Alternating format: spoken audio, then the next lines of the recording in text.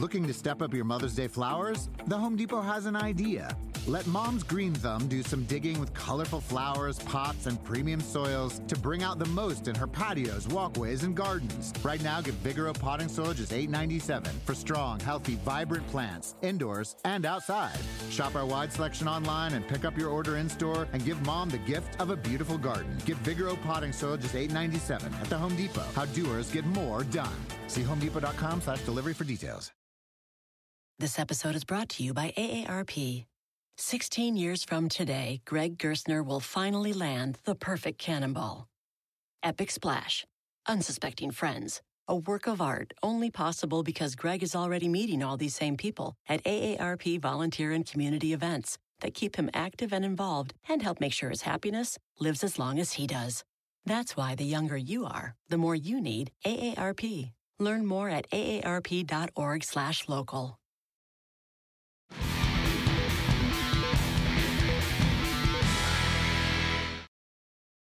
Hi, welcome to this special edition of the Golf Channel podcast. I'm Randall Mell, and I'm here with LPGA star Brooke Henderson. Welcome, Brooke. Thank you.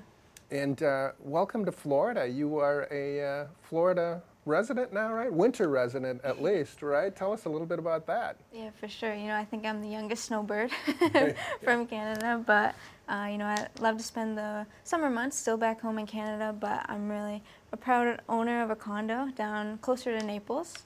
So the Tiburon, the season-ending CME Tour Championship is kind of a home game for me now, Nice. right down there, which is really exciting. And yeah, the weather is so much better than back home. Yeah, but you'll be going home to throw some snowballs at Christmas, right? Yeah, that's right. I'm really excited to go home, see some family and friends, and spend time where I grew up, and then I'll be excited to come back down here. Yeah. Brooke, the season just ended, so let's review that a little bit. As a player, do you get together with your team at the end of the year and kind of evaluate, try to step back and look at everything? And when you did that, or when you do that, how do you evaluate the year? Yeah, for sure. So with my dad, my coach, my older sister Brittany, who's also my caddy, we kind of get together and go through what I did really well and what I really need to work on for the new season, 2018. So, my ball striking was really good. I was top 10 in greens and reg, top 10 in scoring average, top 20 in driving distance, which, I'm really proud about. And I feel like my game was in a good spot, especially the long game. But I feel the short game, some of the stats aren't quite as good as I would have liked. So that's really what I'm going to focus on over the next few weeks. And hopefully see a big improvement at the start of the season in 2018. Yeah. I told you this story before, and I'll repeat it here. When I was first following you in one of your big events, the KPMG Women's PGA, when you finished 5th as a 17-year-old that year, you were playing with Inbee Park, and I thought that was a great way to see. I'll go watch you play with Inbee. And after the round, I asked Brad Beecher, Inbee's caddy, about your game, and everyone was talking about how long you were, but it was interesting that he talked about your short game and how impressed he was with that, and how it allowed you to play so aggressively because it was like you weren't afraid of missing a green because your short game was so good, getting up and down, and it allowed you to attack more. Is that a fair assessment of the way you look at your game and your short game? Yeah, for sure. When I'm playing my best, when I won in New Zealand this past year, when I won my first major 2 years ago, I wasn't afraid to get up and down. I could be aggressive, I could chase after pins because I knew that I could get up and down really easily. I was really confident in my short game.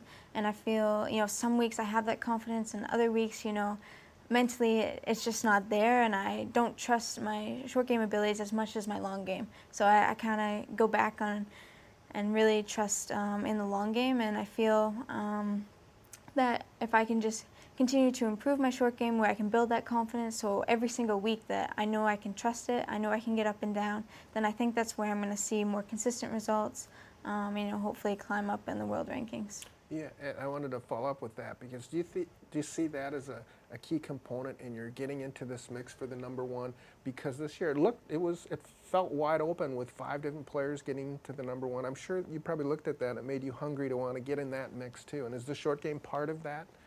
Yeah, absolutely. The tour is so strong right now. So many talented players. 5 number ones is amazing, incredible, really.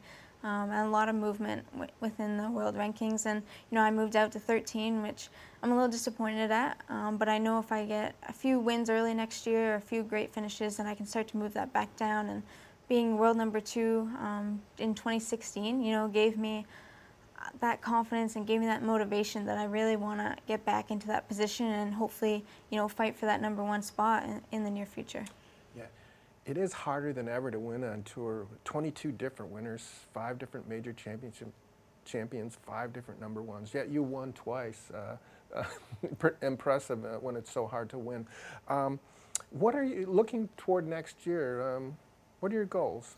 Yeah, I'd love to get that world ranking down within the top 10 again, and the closer I can get to that number 1 spot, the better. But simple goal, get it back down within the top 10. And short game, I think if I can work hard over the next few weeks, really put a good solid amount of time into it, and start to see the results, I think I'll build that confidence, and I'll be able to take that in, and hopefully win early next year, and that will jump my world ranking really easily. It will give me confidence for the rest of the year. I kind of got off to a slow start in 2017, which was the complete opposite of 2016.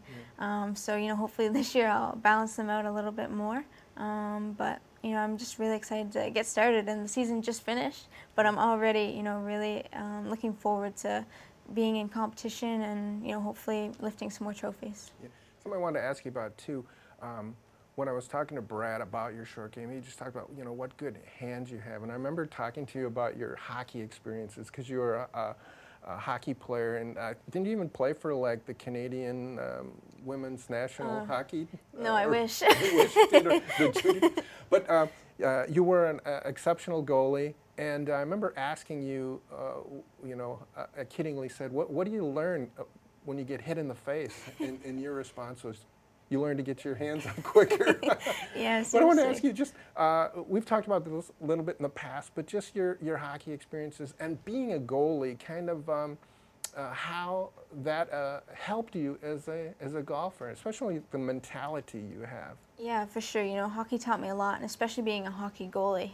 You're depended on a lot, and you're either the hero or you're really far from being the hero. So, mentally, you have to be sharp every single game, and there's a lot of pressure on you. And I feel that really prepared me for being out on the golf course alone or just with my sister and my caddy. It's just the 2 of us out there, and you have pressures every single week. Doesn't matter. Even if I just go out for a friendly game, I still have that pressure. I want to make sure that I'm playing my best. And then, also strength. Hockey gave me a lot of strength.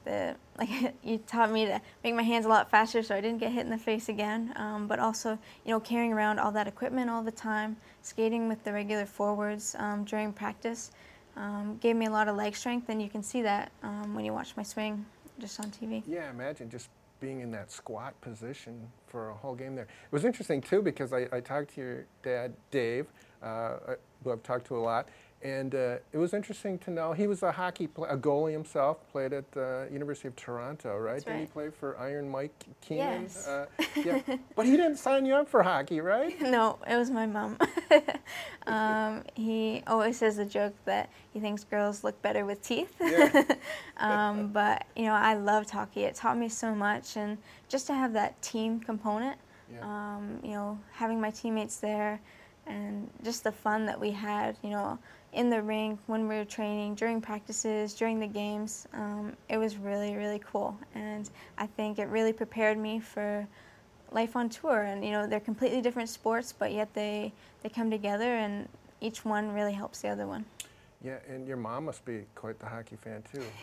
Who isn't there in Smiths Falls, right? Yeah, I think every person in Canada How is. many hockey rinks are there in Smiths Falls? There's 3. There's 3, and there's only 8,000 people in the Yep. city, right? That's right. But 5 roads in, I think I read 5 roads in, and there's a sign in every road in that says home of Brooke and Brittany Henderson, That's right. Yeah. They're Hey, really tell me a supportive. little bit about, the small Smiths Falls. What is it like? What was it like growing up there? Really small, really small, but it's really beautiful. The Rideau Canal goes through it, and there's so many great people that support my sister and I on all of our endeavors. And to have our home of Brooke and Brittany Henderson, like you said, on every single road that leads into the town, I'm really proud of that, and it's really, really cool. Chocolate capital of Toronto. It was, right? That's right. Yeah, we had a Hershey factory there. So when the wind blew right, I got an awesome whiff of chocolate, which is probably why I'm a little bit obsessed with chocolate now. Yeah, and everyone loves hockey. Who's your favorite team then? Ottawa Senators. And you've been to a few games there then, right? Yeah, that's right. I love to, whenever I go home, I try to be able to catch a game. It's always really exciting and kind of brings me back to my childhood memories. Yeah, and Brittany obviously is beloved there too. You guys have been quite a team. It's great to see you guys out there the way you work, because I have to tell you, if my brother were my caddy or I was his caddy, it would not end up well. It would end up with photos of us in a bunker strangling each other, I think. But tell me about how Brittany's doing. She was quite a player too at Coastal Carolina and on the Symetra Tour. Is she getting a chance to play? Has she transitioned into be completely a caddy now? What's her situation? I'm not even completely sure. I love having her as my caddy. I'm really grateful. I've had her for the past 2 seasons, full time, and I know next year she's going to be full time as well. Sometimes when we're out in the range, it's just the two of us. She starts to hit golf balls, and I'm like, uh-oh, she's going to leave me. But so far I still have her, which is great, and we really do make a great team. And having her support every single day really means the world to me, and it's really why I've had so much success so early. Yeah, I was talking to your Canadian coach Tristan, and he was telling me when you were coming up, you were so far ahead of the other girls, and he said a big reason for that was you did not compare yourself to your peers. You were comparing yourself to your sister, who was 6 years older. So it was almost like you weren't pushed into the game, but you were kind of pulled along with her, following her. How much did that influence you trying to keep up with Brittany? Yeah, absolutely. She was a huge role model for me, and I wanted to be exactly like her. Being that 6 years older, I watched her win tournaments every single weekend, and I'd be walking along, learning how the game is supposed to be played, and then, practicing with her. She was a lot bigger than I was at that point, and I'd always try to outdrive her, so that got me to try and gain more distance, and we'd have putting contests, and I'd try to make more putts than her, and even bouncing the club, or the ball in the club. I couldn't do it for the longest time, and I'd watch her do it so easily. And so, I tried it, and I continued to work on it, and, now I can do a few tricks with it, which is really cool. So I really owe her a lot. I owe my dad a lot, my mom, who really sacrificed so much, so that both Brittany and I can compete against the world's best every single week. And usually I'll ask somebody, do you remember the first time that you beat your father? But I probably should ask you, do you remember the first time you beat Brittany on the golf course? I don't even know. I won my first pro event when I was 14, so probably around 13, 14, I was starting to tire and maybe start to beat her, which was a really amazing feeling for me. Yeah. So, okay, I know you guys get along great, but you're together all the time. You're on the golf course in stressful situations. There must be those moments. What has been the most challenging moment for your relationship on a golf course, and how did you deal with it? Yeah, it's probably when it starts to rain. I hate holding the umbrella, so I make her hold it.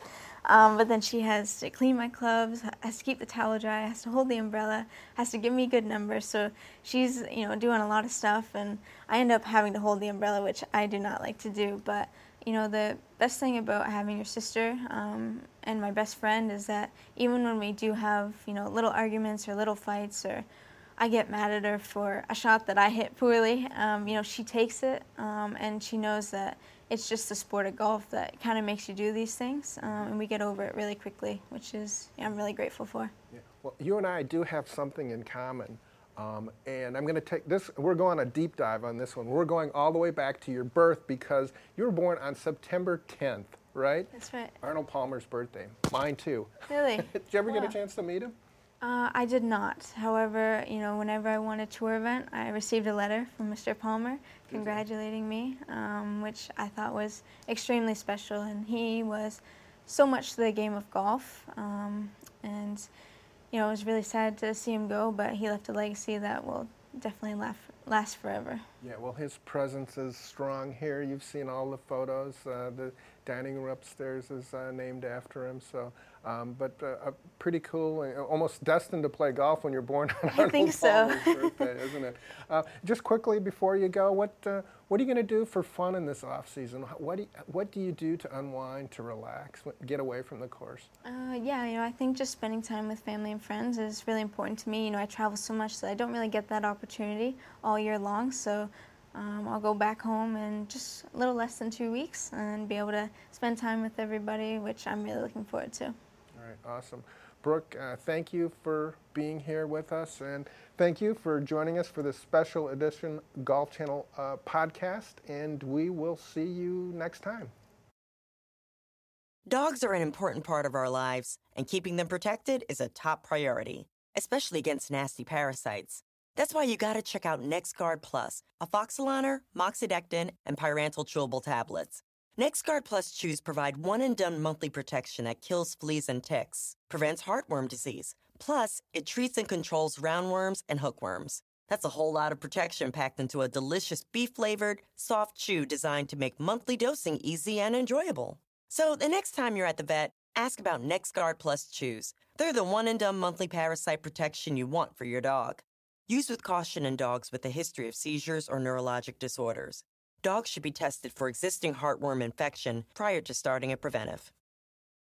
With the Wells Fargo Active Cash Credit Card, you can earn unlimited 2% cash rewards on purchases you want and purchases you need. That means you earn on what you want, like trying out that new workout class, and 2% cash rewards on what you need, like a foam roller for your sore muscles. That's the beauty of the Active Cash Credit Card. It's ready when you are, with unlimited 2% cash rewards. The Wells Fargo Active Cash Credit Card. That's real life ready. Terms apply. Learn more at wellsfargo.com/activecash.